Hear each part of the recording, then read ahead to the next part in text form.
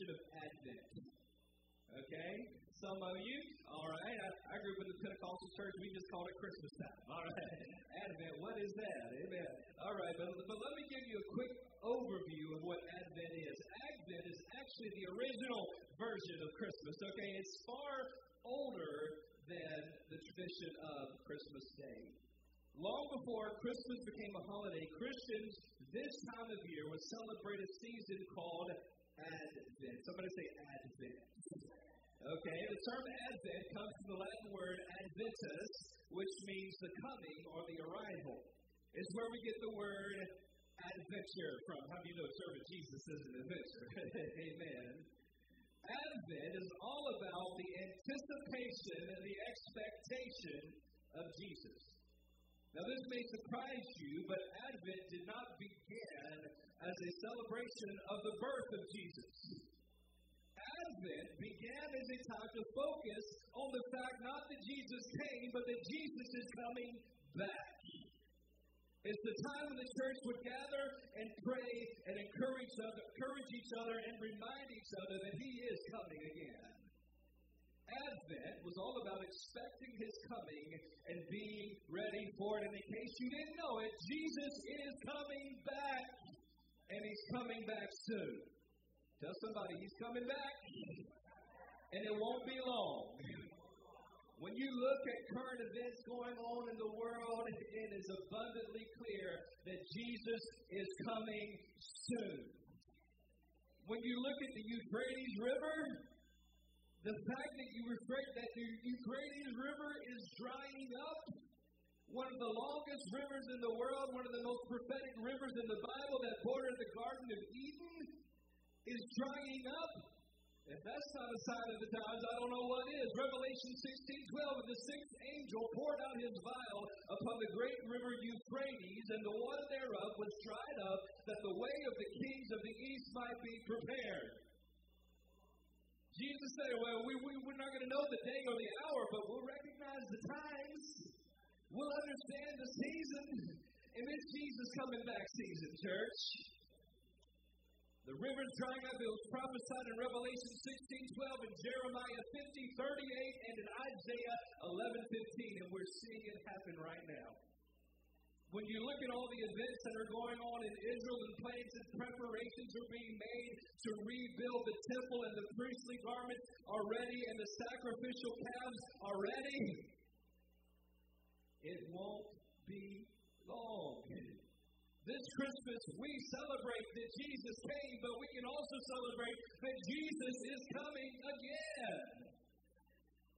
In the first Advent, Jesus came down from heaven to be born of a virgin in Bethlehem. In the second Advent, the Lord Himself will descend from heaven with a shout, with the voice of the archangel, and with the trumpet of God.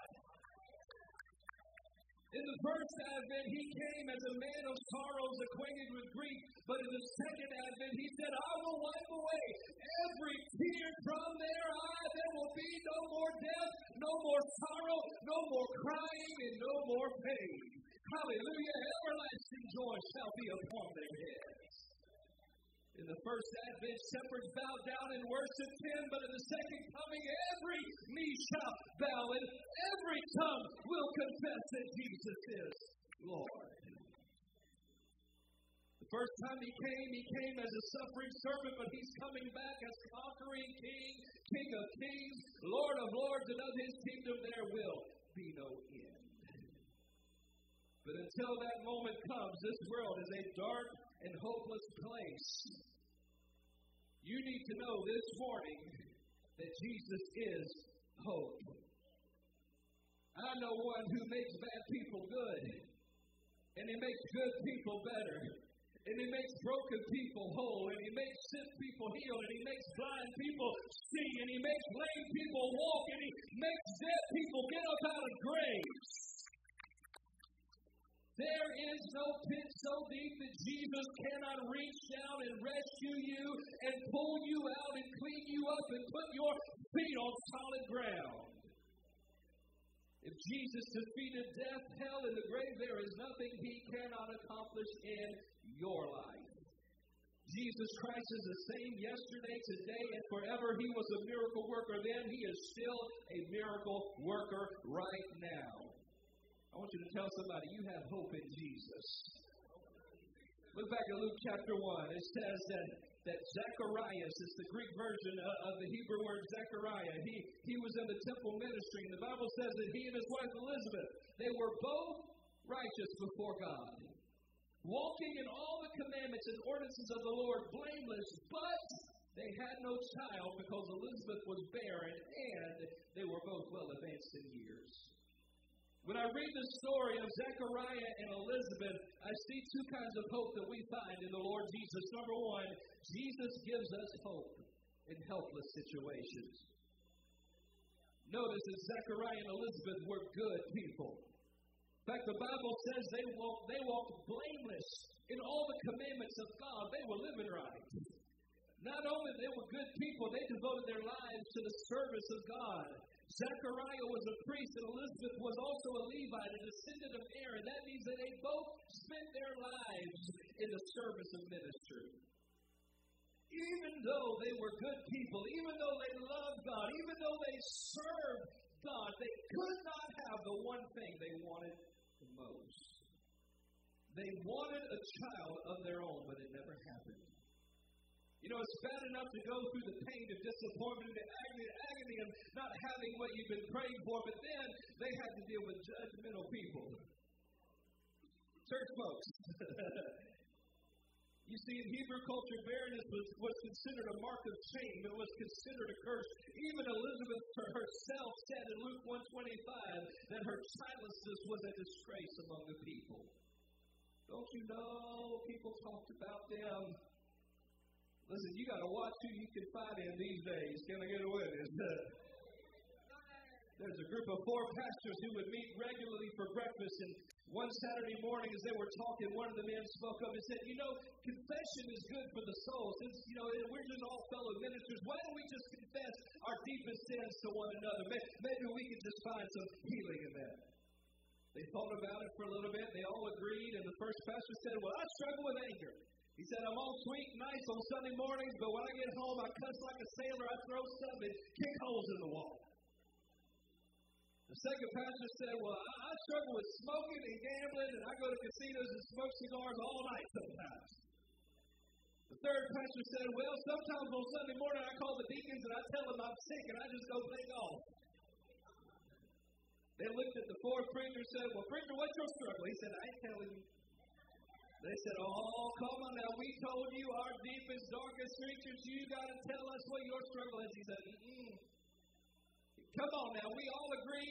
You've got to tell us what your struggle is. And finally, he started laughing. He said, I struggle with gossip, and I can't wait to get out of here. Ooh, I'm going to have a time. The people love to talk. And you know, human nature has not changed. You know, they talked about Zechariah and Elizabeth. Oh, how Elizabeth and Zechariah couldn't have children. The people around them were flapping those gums. Come on, Zechariah is a priest and Elizabeth's the daughter of a priest. They seem like good people. Something must be wrong. Must not be living right. God's not blessing them. They must have some secret sin going on. Hello. You know, you can always tell when people are talking about you because they get real quiet when you walk in the room. They get all reverent when you're around. They act funny when you come near them. Listen, next time you see them at Walmart, they duck down the other aisle. People are quick to pass judgment, aren't they? Listen, do not judge somebody just because they're going through something. The Bible says that Elizabeth and Zechariah were good, godly people, blameless in all the commandments of God, yet they still went through something. Jesus said in Matthew 7:1, judge not, lest you be judged. They were good people. They loved God. They served God, but they still had an issue in their life. And it's true, sin comes at a high cost. Sin will cost you eternal life. It will cost you your physical health. It will cost you unnecessary suffering and pain in this life. But not all suffering is a result of sin. Matthew 5:45 says that rain falls on the just and the unjust. Just because somebody loses their job or experiences a loss or their kids go crazy or they're battling sickness doesn't mean that God is judging them. Y'all with me on that? Because we all face difficult times in life. Elizabeth and Zechariah were good people, but they still faced hardship. Listen, God never promised that we wouldn't find ourselves in helpless situations, but this is what He did promise. Psalm 46:1, God is our refuge and strength and ever-present help in times of trouble. We don't have the problem of the absence of problems. We have the promise of the presence of God. God gives us hope in helpless situations. So here we find Zechariah the priest and his wife Elizabeth. They're hurting because they can't have children. They're hurting because people are talking about them. And they're hurting because verse 7 says they were both well advanced in years. They were old. There's a reason school buses don't drop off kids at nursing homes. People who are advanced in years don't have babies. And here's Elizabeth. She's barren. She's been shunned by those around her. On top of that, she's at an age where it is absolutely impossible for her miracle to happen. What she prayed for the most wasn't even possible anymore. It would seem that all hope was lost. It was a helpless situation. But listen to the first thing the angel of God said to Zechariah in Luke 1:13. Do not be afraid, Zechariah, for your prayer is heard. Your prayer is heard. Notice it doesn't say prayers, it says prayer. That's the one thing that they prayed for over and over and over and over again. Pastor, what happens if I pray and God doesn't answer? Keep praying. What happens if the door doesn't open? Keep knocking. Child of God, don't give up. Be determined in your faith. Pray and then pray some more and then pray some more. Keep on praying and do not give up. Don't grow weary in doing well. Maybe you're in a situation like Elizabeth and Zechariah. You've prayed for years, and the answer hasn't come. You've prayed for years, and people have taunted you and made fun of you and ridiculed you for believing God for something that's impossible.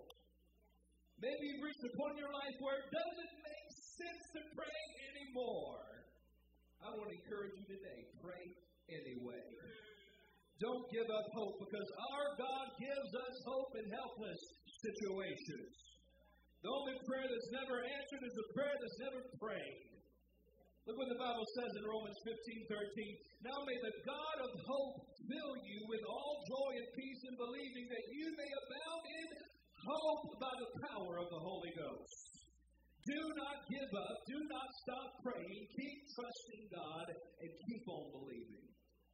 Believe that His Word is true. Believe that His promises are yes and amen. Believe that God is a good God and He's got good plans for your life.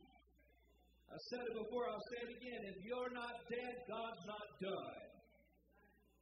If you believe, God will fill you with all joy and peace by the power of the Holy Spirit, and you will have hope. There is no helpless situation that is greater than God. Not even death can defeat Him. God gives us hope in helpless situations. Have you ever gone through a season where it seemed like I was far off? Oh man, I remember some seasons of my life I'd wake up to the Holy Ghost, so I got up and I'd jump out of bed praising God. I'd sing in the toothbrush, brushing my teeth, singing the praises of God. Hallelujah, glory to God. I'd walk around everywhere as a praise party. Then there have been other seasons. Lord Jesus, let me just pull the covers over my head 5 more minutes. I don't want to get out into this world today. Some seasons are easy. Some seasons it's not so easy. You don't feel like praying. You don't feel like worshiping. You don't feel like encouraging nobody. Sometimes we go through dry seasons. And in times like that, I remember what the Bible says in 2 Corinthians 5:7, for we walk by and not by sight. When I don't feel like praying, what do? I pray. When I don't feel like worshiping, what do? I worship. When I don't feel like praising God, what do? I put on the garment of praise and I praise Him anyway. Why? Because He's worthy and His worth is not determined by how I feel today. In Job 38:3 and Job 47, God says to him, Job, gird thyself like a man. Put your big boy drawers on and get to work. Hallelujah. Dry seasons will come in your walk with God. But remember, they are only seasons. Nobody likes dry seasons. But God uses those seasons to strengthen our faith. God uses the dry seasons to make sure our roots go down just a little bit deeper to draw from that water. Hello? Dry seasons teach you that your relationship with God is deeper and stronger than your emotions and how you feel on any given day. If you've experienced a dry season where it felt like God was silent in your life, that's where Israel was at this time in history when Zechariah was ministering in the temple. Zechariah's whole ministry up until this point had been during a time when God had not spoken a prophetic word to his people in 400 years. Come on, somebody say 400 years. That's how much time went by. There was not one recorded word of revelation or prophecy among the people of God. If Zechariah had given up and walked away during the dry season, he would have missed his miracle. That's a word for somebody. Zechariah, maybe like you are right now, was in a dry season, but if he had given up and walked away in the dry season, he would have missed his miracle. If he had given up when God seemed silent, if he had given up when it seemed like it was too late for his prayers to even be answered, he would have missed out on the miracle of a lifetime. Too many times we're like Elijah on the mountain. We're expecting the wind, the fire, and the earthquake. We're looking for the earth, the wind, and the fire. The key to your miracle is not standing on the mountain waiting for a sign. The key to your miracle is often a simple act of obedience to God. If Zechariah had not been serving in the temple that day, he never would have met the angel at the altar of incense. But how many of us were backwards? We don't want to go to the altar till we see the angel up there. God says, no, you go to the altar and then you'll find me. You go to the altar, then you'll get your word. Are you staying on the altar, or are you waiting for the supernatural sign before you move? Zechariah was simply faithful. And then the answer came from God. I get excited when I read this passage about Zechariah. Most people don't realize this, but when Zechariah received the word from God through the angel in the temple, it was the first time God had spoken to his people in 400 years. It was the first time God had spoken to his people since the prophet Malachi. When the angel spoke to Zechariah, this was 6 months before Gabriel ever talked to Mary. Zechariah heard from God first. And this is what amazes me. The first word from God in the New Testament is the same as the last word from God in the Old Testament. Don't tell me those two are connected. We serve a miraculous God. The last 2 verses of the book of Malachi, God says, I will send the prophet Elijah before the coming of the day of the Lord, and he will turn the hearts of the fathers to the children. What did the angel of God say to Zechariah in the temple in Luke 1:17? He will also go before him in the spirit and the power of Elijah to turn the hearts of the fathers to the children. My God, my God. No matter how long you have to wait, God's promises are true and his word will not fail. God is not a man that he should lie, nor the son of man that he should repent. Hath he said it, and shall he not do it? Or hath he spoken, and shall he not make it good? My God does not change, and I know that his word was true. God is faithful. It doesn't matter how long you have to wait. You think you've been waiting a long time? Try waiting 400 years. You think you've been waiting a long time? God is faithful to his word. David said, I was young and now I'm old, yet I have never seen the righteous forsaken nor their children begging for bread. He said, O Lord my God, I cried out to you, and you healed me. Isaiah 55, He was wounded for our transgressions, He was bruised for our iniquities. The chastisement of our peace was upon Him, and with His stripes we are healed. My God shall supply all your need according to His riches and glory by Christ Jesus. God's word cannot fail. No weapon formed against you shall prosper, and every tongue which rises in judgment against you, you shall condemn. That's the God I serve. He's the God of hope. And He is faithful to His word. Not only do we find hope in helpless situations, but God has given us hope for helpless humanity. The angel told him that his son John would come in the spirit and power of Elijah to prepare the way of the Lord. And Zechariah knew exactly what he meant. He knew that the Messiah was coming.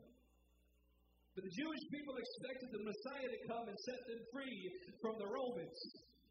Truth is, God sent Jesus to set us free from something far stronger and greater than the Roman Empire. Jesus came to set us free from the power of sin and death itself.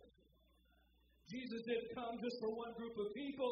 He came for all of humanity. Like we say around here, Jesus came for everybody.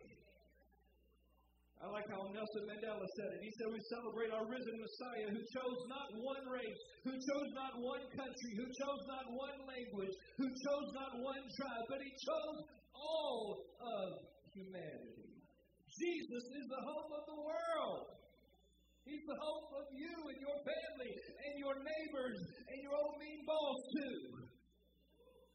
Jesus is the hope of humanity. Truth is, we're all born in a hopeless situation. The Bible says in Romans 3:23 that all have sinned and fall short of the glory of God. That means that every one of us, no matter how good we try to live, we still have flaws and faults and failures that disqualify us. Maybe you're here this morning and you're feeling guilty over mistakes you've made. Or you're here today and you're on guard because you're afraid that people are going to judge you and condemn you. Jesus doesn't do that. Jesus did not come to condemn you. He came to give you hope. John 3:16 is a verse that we quote a lot, but I like to put it with verse 17 too. For God so loved the world that He gave His one and only Son, that whoever believes in Him should not perish but have eternal life. Listen to this. For God did not send His Son into the world to condemn the world. That's what old religious folk do. It's not Jesus. God did not send Him to condemn the world, but to save the world through Him. Jesus didn't come to condemn anybody. He came to save everyone who's willing to come to Him. Jesus is our hope in a hopeless world. Jesus gives us hope that we can know God and know life and know freedom. The Bible says Jesus is the image of the invisible God, the firstborn over all creation. For in Him all things were created, things in heaven and on earth, visible and invisible. Jesus, the image of the invisible God. You want to know what God is like? Look at Jesus. It's very simple. What was Jesus like? Jesus was full of love and compassion. Jesus never made anybody sick to punish them. Jesus never shunned anybody or turned them away. In fact, Jesus took people who were shunned by the religious folk, who were shunned by society, and He said, come on, let me love you and forgive you and restore you. We look at Jesus, we see the face of God. God is a God of mercy, a God of love, a God of hope, a God of compassion, and He loves you. Jesus gives us hope that we can be forgiven. Jesus gives us the hope of heaven. Revelation 21:3 says, God's dwelling place is now among the people, and He will dwell with them. They will be His people, and God Himself will be with them and be their God. And He will wipe away every tear from their eyes, and there will be no more death, or mourning, or crying, or pain, for the old order of things have passed away. Salvation is not something you do or accomplish to earn yourself. The Bible says it's the gift of God. If you want redemption and freedom and life and forgiveness that comes through Jesus, you have to receive it by faith. Jesus did the work for you. Here's what you got to do. Receive Him by faith today. Listen, life without God is a life without hope. But when you have Jesus, you got everything. When Jesus is Lord of your life, you can have a life of peace and hope and freedom like you've never known. People say, well, I want to live a little while before I know Jesus. You ain't lived it all till you found Jesus. He is life. The way, the truth, and the life. People say, I'll get right with God one day when I'm older. The truth is, we have no promise of tomorrow. This might be your last chance and your final moment. Why would you waste another second of your life? Give your life to Jesus and let Him really, really, really give you life. He is the author of life. Don't try this on your own anymore. He is the one who created you, the one who designed you, the one who really understands you, the one who wrote your story, your destiny, the song of your life. Put your life in His hands and watch what He can do. But don't let this moment pass you by. Today is the day of salvation. Now is the accepted time. Make Jesus your Lord. And watch Him change you and bring freedom that you've never known. Will you close your eyes for just a moment as we pray?